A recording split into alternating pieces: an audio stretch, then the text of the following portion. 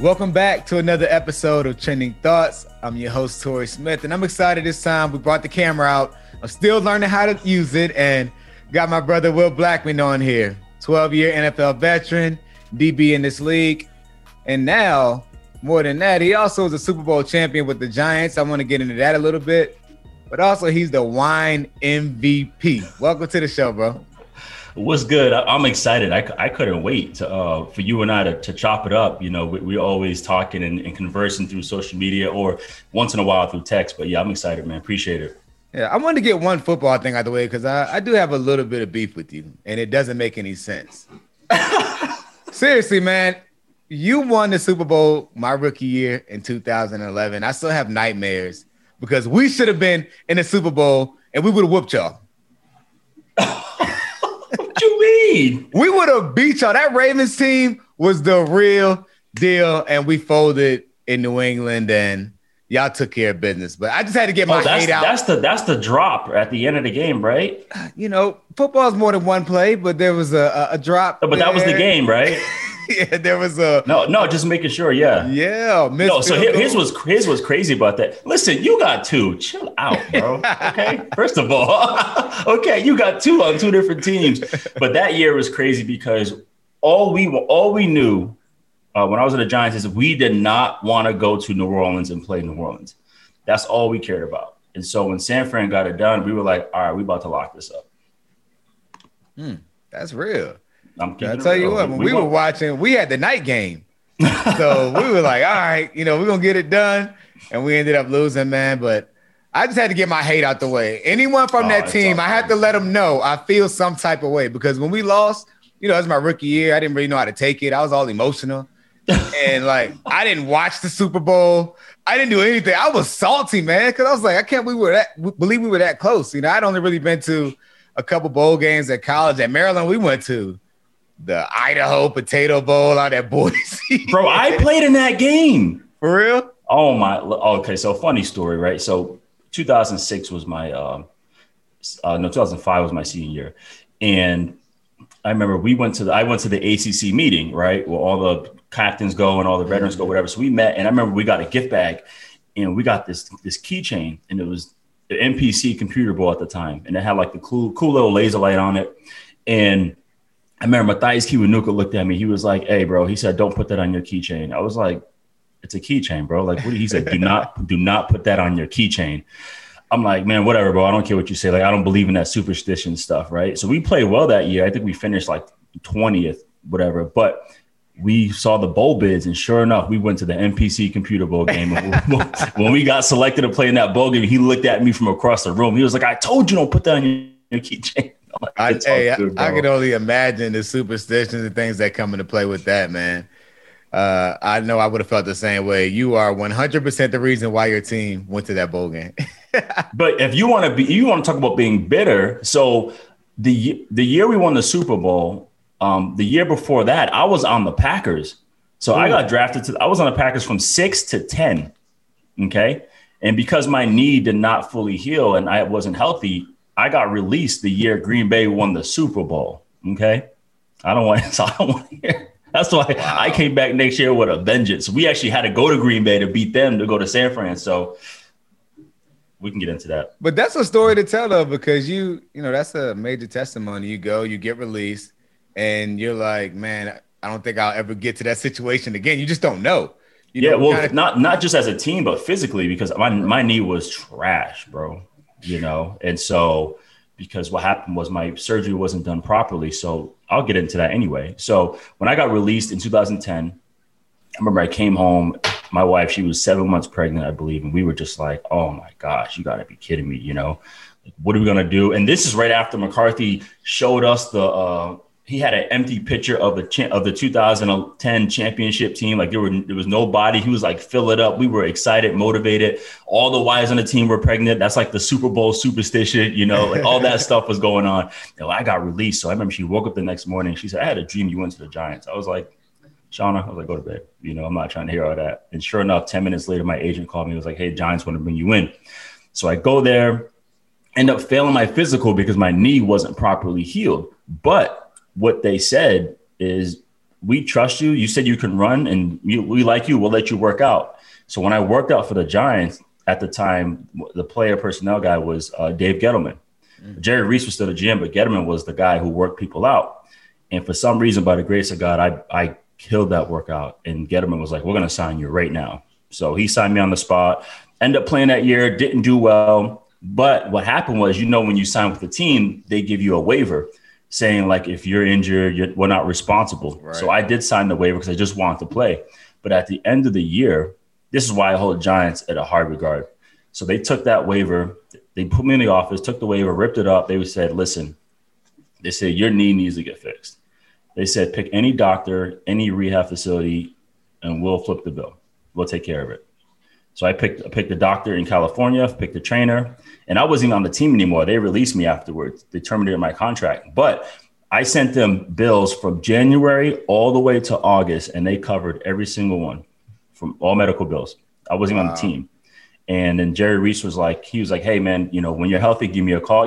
Courteous, give me a call. We'll bring you back. And damn it, when I got healthy, I called Jerry Reese. And sure enough, he brought me back and ended up winning the Super Bowl with New York. So that was wow. That's a rare situation, bro. Yeah. So I hold them in high regard for that. That's rare on so many levels. One, because of how they took care of you. Yep. We know the ugly side of this business as players. When you get an injury, you're almost like trash, right? It's a business and you're the product and you're only as good as the supply. And right. So they will go on to the next person. But also, that story helped my bitterness some. That's your ring. That is 100. That's your ring, right? I'm not mentioning it anymore. Every Giants player who I see from that team now, I'm going to keep my salt to the side. Yeah. It doesn't exist anymore, man. That's a great story. I'm glad everything all worked out for you, but you went from playing, get to the Super Bowl, actually finished up with 12 years, and then you end up being the wine MVP. A lot of guys struggle trying to figure out what they're into as they transition out of the league. How did you end up finding like your niche with wine? Man, it was crazy because I just always enjoyed it, just casually in college, and then when I got to the pros. And wine has this stigma of it's intimidating, it's not approachable. And my rookie year, somebody who was fully into wine was Charles Woodson, and he's somebody I watched growing up and I admired, and now he's my teammate. And so to have somebody who's heavily invested in wine, who looks like me, who plays the same position in sport as me, but not only did he enjoy drinking wine, he had his own wine label back in 2006. And I was like, that's crazy, so I thought I really just resonated with that and connected with that. And so every away game, he would take the defensive backs out to dinner, and he would buy dinner and he would buy wine. So I just really enjoyed it. And at the time, I had no idea what varietals. I had no idea of the labels, none of that stuff. And then, being a professional athlete, you get to go to all these corporate events and what have you. So I got invited to a bunch of stuff in Milwaukee at the time. And they were just guys who were, they would take wine, kind of talk over my head, swirl it around, talk about the legs, all this cool extra stuff. But I was just really curious. I just wanted to know more on my own. So the more and more I got to study, the more and more I got to learn about it, I was like, okay, this is pretty cool. Cause it was more than just the wine. It was the history that I fell in love with. And the same way I fell in love with football was the same way I fell in love with wine. It was the history. My dad used to have all these old school VHS NFL film tapes, with John Facenda and Steve Sable and Sam Spence with the music. And that's kind of how I fell in love with wine. So that's where I became, I guess you can say, a connoisseur. But then once I really dug deep down inside is when I saw that documentary Somm that was on Netflix that talked about these four guys training to be master sommeliers, which is like the highest level you can be as a wine professional. And once I watched that, I was like, damn, dude, like I want to learn how to evaluate wine like that. So immediately after one season, I found a class near my house in California and jumped in and took level 2. And it was through the Wine and Spirits Education Trust, which is based out of the UK, but they have it here as well. So I took level 2. And once I took level 2, that just changed everything I thought about wine in terms of not being subjective and to become more appreciative. So I think from that, when I took that course and got my level 2 certification, that's when I really got smoked by the wine bug.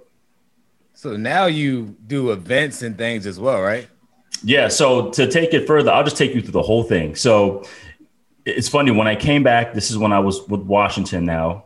And I remember after practice, I found out that Leesburg in Virginia is like a really popping like wine area, which I had no idea. And it was like 15 minutes from Ashburn.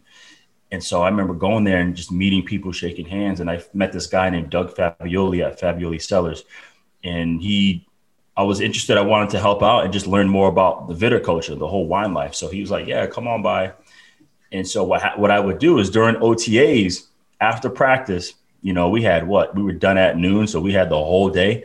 So I would get my boots and I would drive, at the time I had a Maserati. I drive that through the mud, through the vineyards. I drove it through the vineyards and I would work on the vineyards after practice, all OTAs. And that's what I did. No one really knew about it. I didn't document it much. And I kept learning to know more. So Doug Fabioli was kind of my wine mentor, because I would ask him a bunch of questions. And then also too, I would go to Ashburn Wine Shop right there too. There was a guy, Sergio, who ran that place. So I was doing all this homework while I was playing to learn more about this field. And then, like most athletes or celebrities nowadays, I wanted my own wine label. That's what I wanted initially. So everyone I talked to, they were like, okay, you can have your own wine label, but you can have the best grapes. You can have the best winemaker, all that stuff, but you still need to be able to sell like anything else, right? You need to have a really good marketing plan. So I'm like, damn, that's kind of scary to have my own wine. What if I do have a badass wine and it doesn't sell? Then I just wasted a bunch of money. Right. And so, I remember trying to intern and learn and work at these wine shops to learn how it worked. So I was like, you know what? I have such an extensive and a cool and a unique network of people who do like wine, who want to learn more about wine. So why not I can create some kind of concierge service where like I am the wine plug, like how people have all these shoe plugs, like I could be the wine plug to people, to athletes. So that's where the wine MVP came about. Initially, it was NFL Wine Guy, but I felt like I did talk to NFL about the acronym NFL, and I know they wanted to do something. So NFL, the wine MVP, I felt was a crossover to any sport, and it worked really, really well. Like you can be the MVP of anything. So that's where the wine MVP came from. That's good stuff, man. And I think there's a lot to take away from that. One is that you were working on your plan, and it was something that you're actually passionate about while you were playing.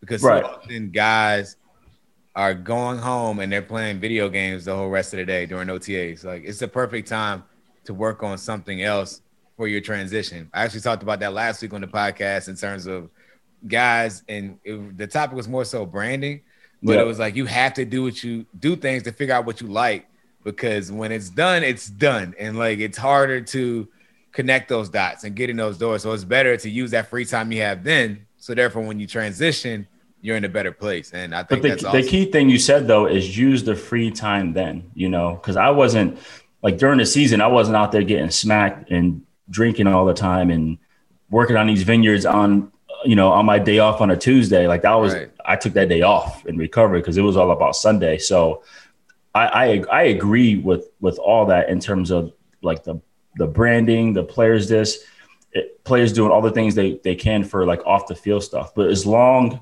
it doesn't get in the way. That's why I loved Rivera's quote, because I said that too. Like you want guys that love playing professional football, not guys that love being professional football players, because I've seen a lot of, I know you have too. You've seen so many guys they're so excited to be an NFL player.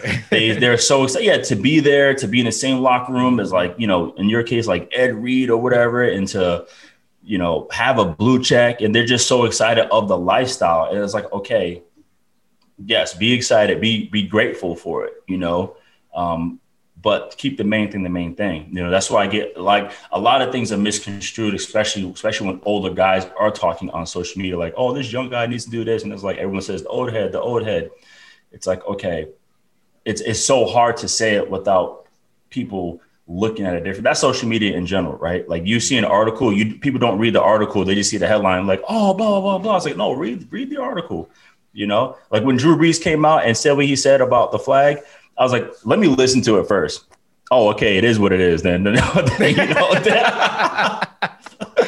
was like, let me listen to it and see it, because people can misconstrue things. I was like, oh, okay, then he said it. All right, and I can't help him out there. So, no, it's cool, man, and I agree with that, because I tell people the two hardest things being a professional athlete is your transition into your sport, right? Because I didn't take a class that taught me finance. I didn't take a class that taught me how to do all these things. I got drafted. I had to buy a house. I had to get a car. Now I have bills. I have all these things, but you still got to perform. But then you eventually get adjusted and acquainted to that. And then the hardest thing is when you leave, right? It's like taking the hamster off the wheel. It's like, now what? Like, what do I do? You and I talked before we got on camera, and you were like, the hardest thing is to create a routine, create your own schedule. You know, I played football from ages 6 to 34. My schedule was made for me the whole time. Right. That's real, man. Literally think of everything from high school, middle school, even when you're a kid, you know, the fall looks a certain way. Right. The spring looks a certain way. And I go to school, I come home, a little bit of time for homework. I go to practice, come home, homework. I mean, from ages 6 all the way to now. Like the biggest adjustment for me, I was talking to my wife about it. Like I retired and, you know, I have so many different things that I'm into. So I'm very busy, but I felt like I wasn't being as efficient with my work. Right. Just simply because I was all over the place. Like I'd have a meeting scheduled at 6 p.m. or something in the morning. Like I didn't realize it was taking me away from being the best husband that I could be. Yes, sir. Or even the best father that I can be, simply because I'm all over the place. Yet I never really did any one thing great. And so that's been a major goal of mine this year. I literally established my own work hours, whether that's doing stuff for Level 82, our fund, or other business ideas and ventures I have, or just simply communicating with other people. I have a window now for that. Yes. But I had to create it. And now we're only a couple weeks into this. I have an office space now, so I get out the house, I can do work. But when I come home, I'm present because I was in the presence of people, but I wasn't present. And so that's been a major, like, kind of like, I don't want to say New Year's resolution, but that's a focus of mine because, again, that's a huge adjustment. Like, and players, again, it's like you have it, you said it, you're on that wheel, that hamster wheel. And then just like that, it's done. It's like, now what do? You know, you can't just sit around and play video games all day. You know, everyone isn't rich. You have to figure out, you know. Yeah, there's a burn rate now. There's a burn rate, you know. I would say majority of the guys are living how they live because that's their lifestyle. You know, I bought the house we bought. I bought while we were playing. Why? Because that's what we were able to afford while I'm playing. You know, so yes, I'm fortunate to have savings. I'm fortunate, you know, I have pensions coming up. But at the same time, like if I'm not being active in all that stuff, you know, people are gonna have to make adjustments. So a lot of people can't sit there and play games all day. And that was huge that you said that because I actually had a huge discussion with my wife years ago about that. You know, just being present because everything was on the go. Everything, you know, was on the go. I was playing from Monday through Saturday, and I was fortunate because she understood the football. Like she knew that everything was like football, right? But still to be present. And I think that's what COVID allowed me to do is to really invest in my family. And I understood that because I realized there were some days where I'd be in my office the whole day because like you said, you know, I was doing the wine stuff. I was doing the TV stuff. You know, I'm helping people train for football. I'm helping people train for media. I'm doing all these speeches and I'm doing all these things because I'm trying to help like take care of the family. But it's like, okay, if my son's like, hey dad, you know, let's play Xbox real quick. I'm like, oh yeah. Okay. It's like, no, like put the stuff down, go play Xbox, bro. Like go do that stuff. So it's funny you say create a schedule because this is not a plug by any means, but there's an app called Calendly. It's like calendar, but Calendly. And so it's like office over here. Yeah, it's like no, sir. It's like office hours. So literally, when a company hits me up, hey, you know, I like to have a meeting, blah blah, and I literally send them the link, and it pulls up a calendar, and it uses like office hours, and it's majority it's Zoom. You can do a Zoom or call, but I do Zoom, and usually by 1 o'clock. Pacific time, I'm done. So anytime from like 8 to that 8 to 1, that window, you can pick any time that I have available and I can customize it based on what I have that day. And then after 1 o'clock, I'm done taking meetings. I'm out the office. Maybe I'll be on my phone for like email stuff like that. But after that, I'm done. And that just changed everything because man, I go for walks with my wife like an old couple. You know, my son comes here, do this. My daughter wants to learn. She's 6. She wants to learn multiplication. All right. You know, all that. So I have plenty of time. So I'm 100% in agreement with that. Yeah, and that's crazy. I wish we'd have had this conversation 2-3 months ago. I would have been ahead of the curve, but that's what I'm on right now. And I think a lot of people can relate to that. So that's real life for so many of us, especially living during the pandemic. You know, you have to be able to adjust, and you have to be able to look at yourself, see where you're weak, things you can work on, and things that could be better for your family. So that's what I did. And that's the plan that I'm on. So hopefully, you know, I'm caught up to where you are, you know, these next few months. I'm still figuring it out, but that's the maturation process. And also that's the beauty of playing several years in our profession is you learn that, you know, there are days where you're like, okay, this doesn't make sense. This isn't good. And you have the awareness to look around like, okay, you know, I haven't talked to my wife until like 9 PM. Like that shouldn't happen. Or my son's upstairs. I'm watching him. I can see him right, you know, if he's home playing video games. And I'm like, gosh, he's just playing, not talking. My daughter's in the other room. You know, okay. Even at dinner sometimes. And I'm like, all right, it's me. I need to adjust and fix all that stuff, you know, so. That's real, man, because we're in the same boat. So I appreciate you being transparent about that. We'll be active, man. Like you said, we need to talk more because no one talks. We don't know what people are trying to figure out or adjust, you know, or struggle with. So I think that's something to be more proactive with too. And I'm trying to do a better job of reaching out and helping other guys. That's real, man. And speaking of helping other guys, there was a team that you were helping, you know, as you finished up in the league, and that was the Washington football team. The name wasn't the same then, but it was the Washington football team. Yep. How do you feel about their recent success? You know what?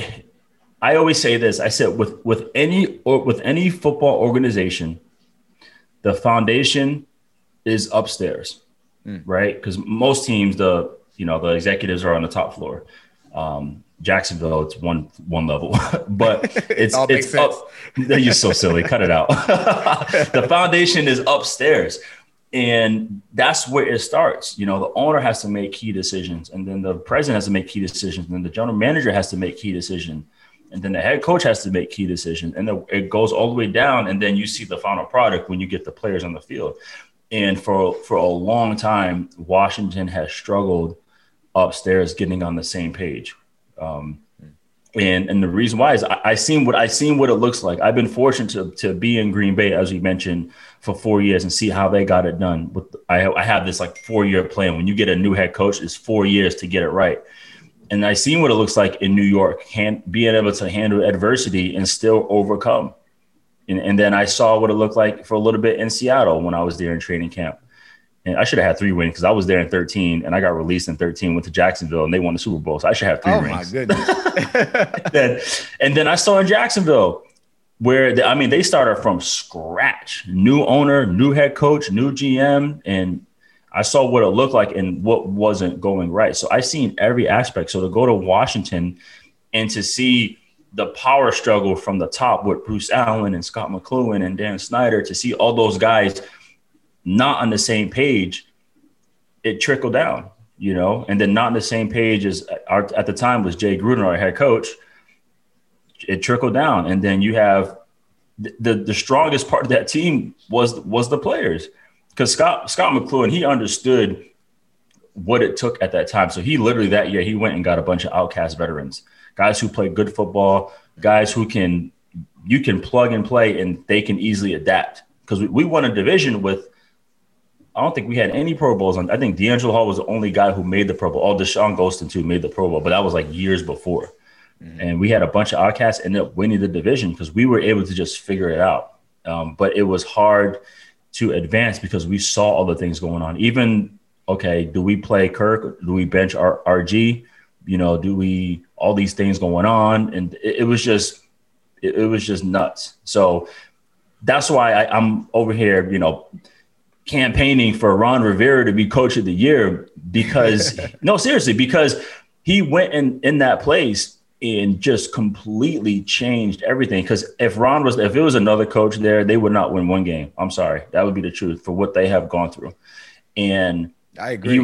He was able to He literally remodeled it. I said what he's doing should be on HGTV because he's doing a massive remodeling job to that place. And for them to, I don't care if it's 7 wins, for them to actually get into the playoffs alone is incredible with what he has gone through. I actually covered Washington with NBC Sports Washington. That's right. And being able to see up and close and personal, and also having an opportunity to play for Coach Rivera 2 years ago, I know how he is as a man, and I know the culture that he wants to put in place. And being a Virginia native and understanding the culture up there in Washington and the perception of everything, to know what he's up against, like there are so many things he's up against that people in the media that aren't local don't really realize. They don't realize it. I'm telling you. They don't realize that. So for what he's doing, I agree with you. I think he should be Coach of the Year. You can say, oh, well, the division's bad. Well, that's not his fault. He came in and his team is in the playoffs, which is the ultimate goal. It doesn't matter how you get there. Right. You just have to get there, and he did it. And also, I think all of the different things he's dealing with outside of coaching, not just his own personal battle with cancer. Yeah.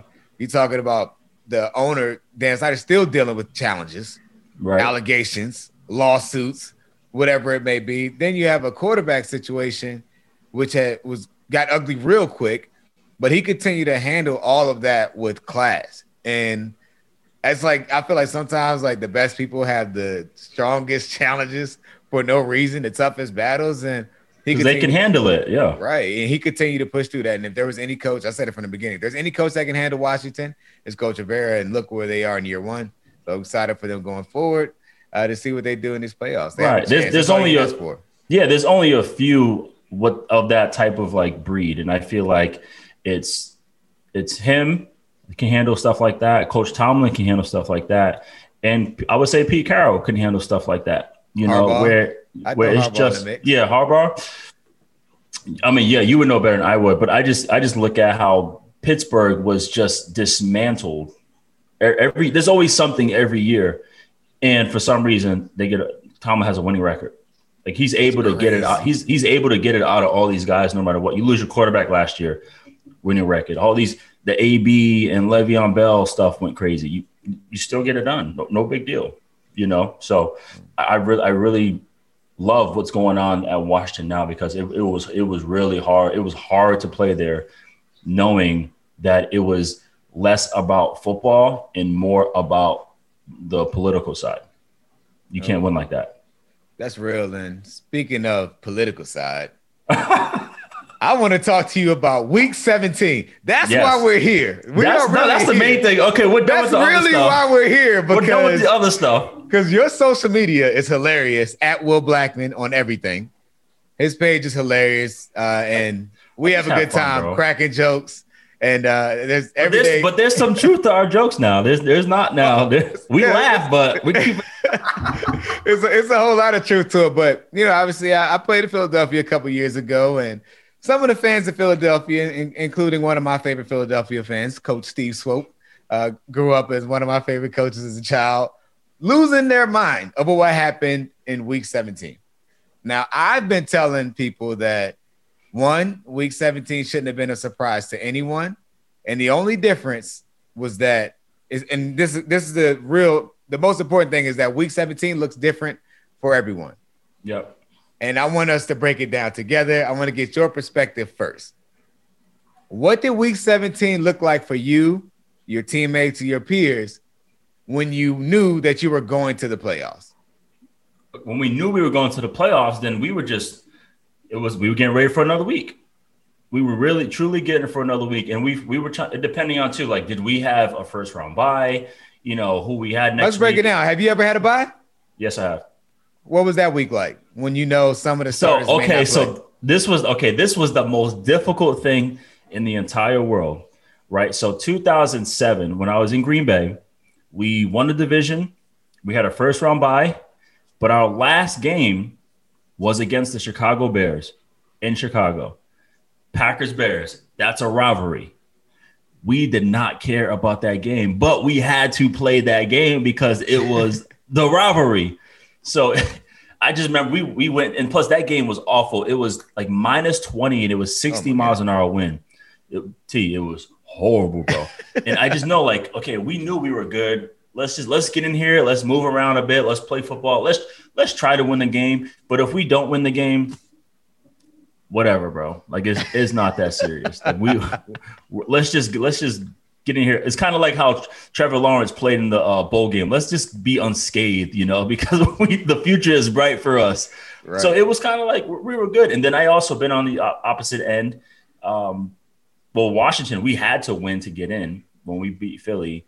And then same thing, Giants. Last week, that is a playoff game. It is a playoff game, yeah. So I've been on two teams where we had to win to get in that situation. So, but I never been in a situation where we didn't need that last game other than outside of Green Bay. But I have been on the opposite end where it was meaningless, like legit meaningless. It wasn't going to help us. You had a choice that week, okay, is this your last year on the team? Okay, maybe you want to put out some good tape, but I've been in situations where, I'm not taking it for granted, but I was early in my contract. I was pretty much going to come back next year. So when week 17 approached, or when we found out that we weren't making let's say we found out we weren't making the playoffs in like week 10, we were eliminated. Well, guess what? My stuff was on the Mayflower headed back to California. Okay. My wife was like, I'll see you in Cali after your game. Like there was, you go out there and play football. Yeah, you want to play ball. But it was to the point where like when I heard guys running up on Doug Peterson, I'm like, come on now. I'll cut it out. That was the part to me. Like, it's like, come on, let's be honest. So I've been in the situation when I was in Baltimore and I was in Philadelphia. We had the number 1 and number 2 seed. So we had the bye week. Okay. Didn't play past the half in either game. All right. That's the good situation. Again, it's important to note it's a meaningless game. Right? Let's go to the opposite side. I've missed the playoffs 4 times as well. And also, let's be honest, week 17 is a meaningless game. Does that mean you don't play hard? Absolutely not. Because in football, if you half-ass it, you'll get hurt. You'll get hurt. So if you're on the field, you're playing. You're playing to win. But the game plan is different than actually the effort, I feel like. Does that make sense at all? No, it does. I think sometimes there's strategies. For example, you said game plan. Let's talk about it. All players don't play the same amount of playing time. Week 17 doesn't look the same as week 1 for a lot of players, right? There may be a young DB who they want to see play. There may be a young receiver that they want to see get more playing time now. So we have to be honest, these position switches and lack of playing time and swapping happens all the time in week 17. Right. Now, at the quarterback position, it may not happen as often, right? That is a little, I'm not going to say it's new, but that's not something that happens as often when you're missing the playoffs. But this situation in Philadelphia is unprecedented in so many different ways. But I feel like going into the week, they knew, or at least a few people knew, enough people knew that he was going to play. And Nate, I heard Emmanuel Acho say it best. And I was tweeting all day about it before then, and I completely missed his story. I would have just rolled that video because he was on fire. Right. Like, people weren't mad that Nate came into the game. They're mad at the result. Because if Nate would have came in and he would have thrown for 200 yards in 1 quarter, 2 touchdowns, they knocked Washington out.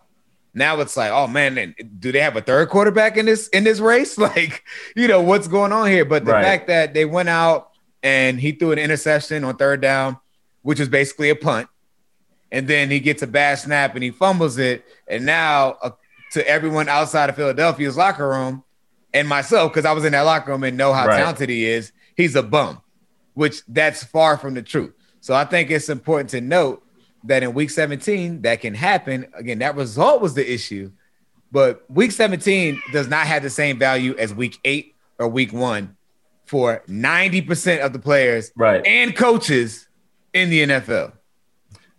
No, it is. And I always, like I said, the last game is an evaluation, because guess what happens after that last game?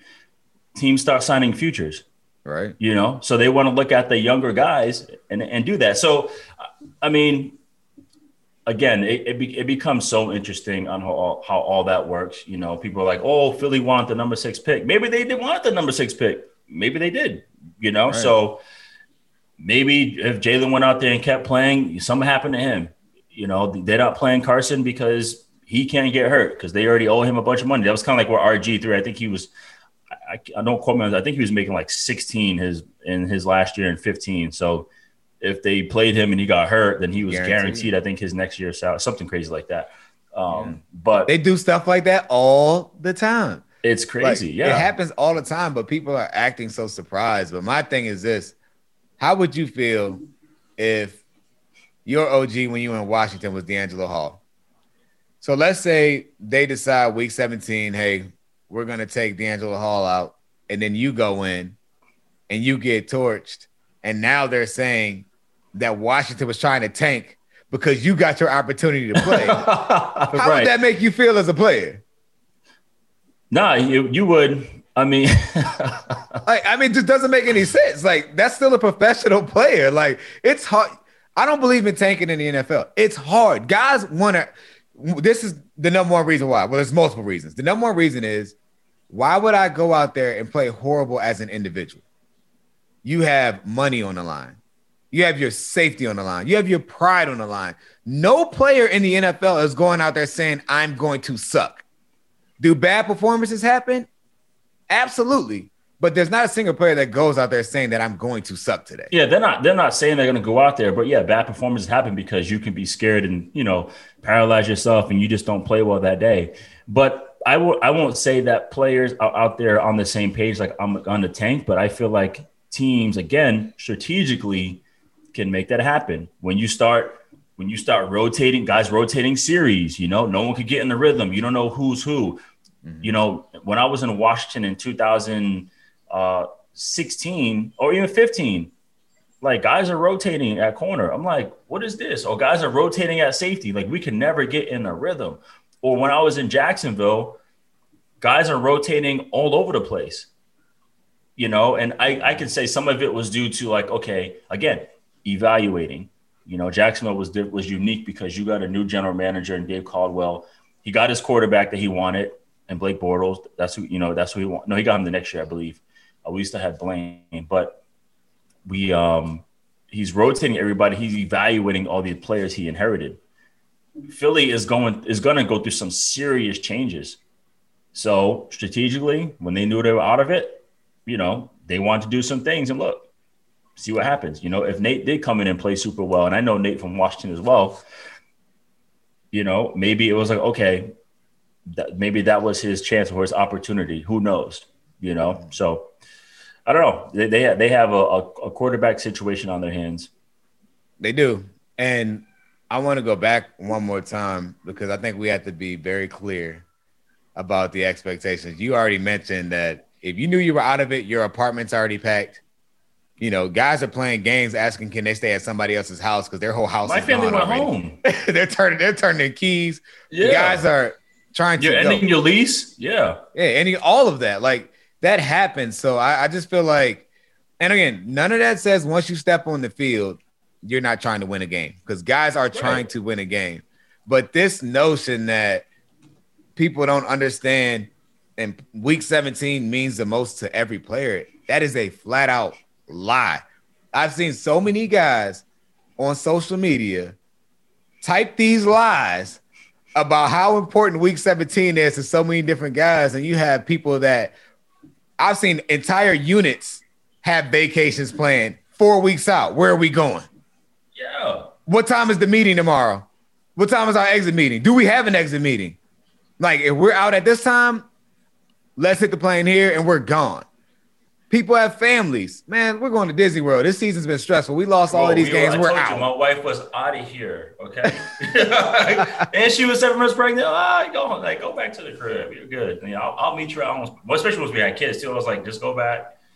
But this reminds me, too, of the conversation that happened in the beginning of the year when the safety for the Cowboys was like, well, we don't go 100 every – you can't expect us to go 100% every single play.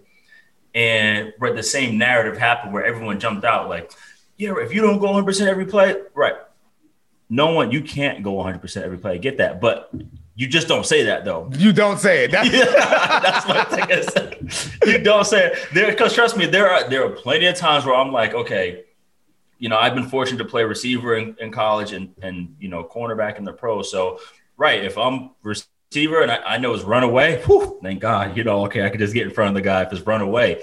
In college, I'm like, I mean, in the pros, I'm like, man, okay, they call cover two. Whew, all right, you know, I got cover two. Let me just jam and get into my area and just, you know, and chill out. But yeah, but then you had a bunch of people saying like, you can't say da da da da, you know, blah blah blah. And it's like, you know, everyone, they like to jump on there and give their 2 cents, and that's why it was funny. You said everybody had lined it.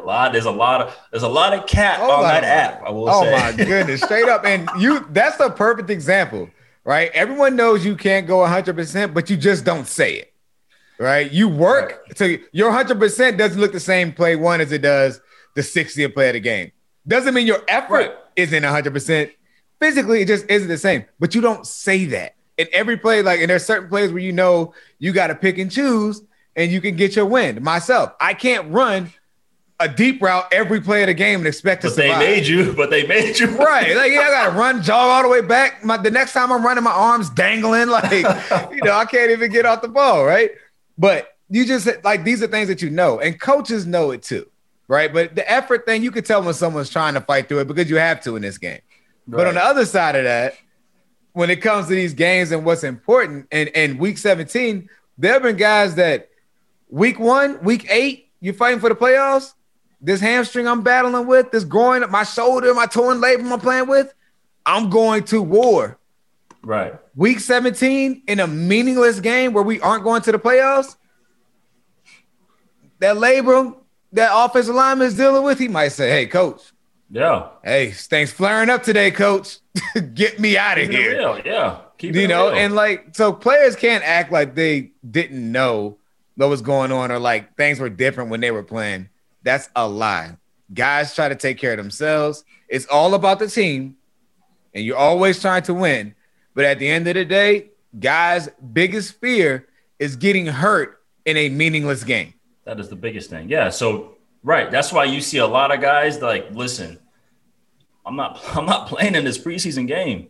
Like, it's not happening. I don't even put me out there. It's not happening. You know why? Yeah, for that reason. So I think fans should know that too, though, because that's why you see some preseason games. You're like, oh my gosh, this team, the offense looked horrible in the preseason. Well, they probably didn't want to play. Right. No, seriously. Right. That's a meaningless game. Basic plays. They probably didn't want to play. Yeah. And the only time where, like, I'm going to go back to in terms of like the effort part. I remember my first game ever was against Miami Dolphins. And it was like 120 on the field. It was so hot, bro. And I remember their receiver was, I think Marty Bookman was the receiver. This is way, way back. And I remember it was probably like mid third quarter and we were just dying hot, sweating. And he was about to get off the ball. He was like, look, Black. He said, it's a run, bro. Okay. So I'm just letting you know right now. I said, it's a run. He's like, yeah. He says, run to the other side. So listen, on this play, like, you know, I'm like, all right, bro. So we got off the ball. We were just like, we just spit up. And we were like, yeah, hand fight. We were like, all right, good. Yeah. I was like, all right. Because I knew I was tired. And I was like, okay, he's definitely tired. He's like, look, like, it's just run, you know. And so that was funny to me.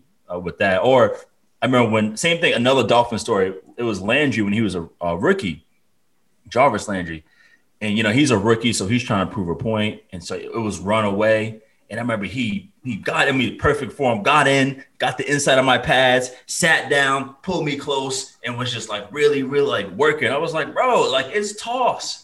Like I was like, get off me, man. Like he's like, no, this is how I work. I'm like, I respected that part, but I'm like, I was the veteran now. Like, I now Rook, you know, like I'm gonna take care of you now. Yeah, because those stories are real, man. Like I practice. I feel like I'm one of the guys that I practice hard as hell because I felt like if I practice well, then I play well. Like I honestly need to feel that, you know. And so I understand the practices, but still.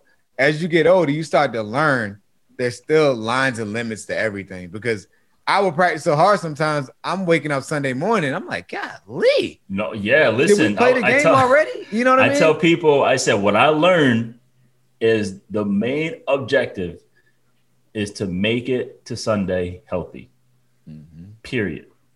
That's it. And the main objective in week 17, when your team isn't going to the playoffs, is to make it to free agency to the next all season unscathed. Yes, because if you torn ACL in week 17, guess what? You ain't playing next year. You're not. Or if you are, it's gonna be late. Or you better be a perennial Pro Bowler. I believe one of the players from the Olivier Vernon, he just tore his ACL.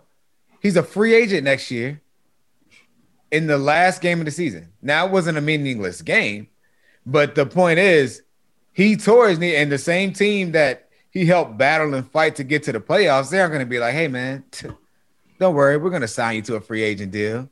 Let you rehab on out. No, now you're damaged goods. Why are you talking like that, though? They have to see how you feel. Yeah, you know how it goes.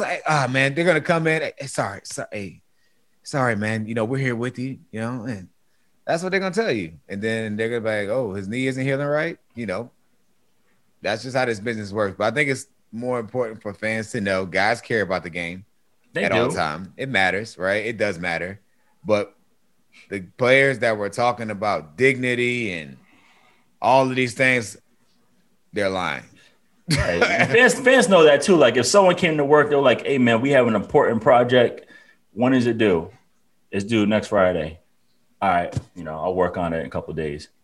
When is it due? It's due tomorrow. All right, I'm gonna get on it." But there's people that might get it done now, so they have time to not worry about next Friday, or they might do it because time is pressure. I look at it like my wife. She always helps out. She always helps our son with his homework, and he has projects that are due in like 2 weeks. And they try to knock it out ASAP, Yes, they have a window, they have time, to do it. So I kind of feel like when fans look at it like players almost like it's meaningless, it's like, no, it just all depends on certain things. So it's funny, man.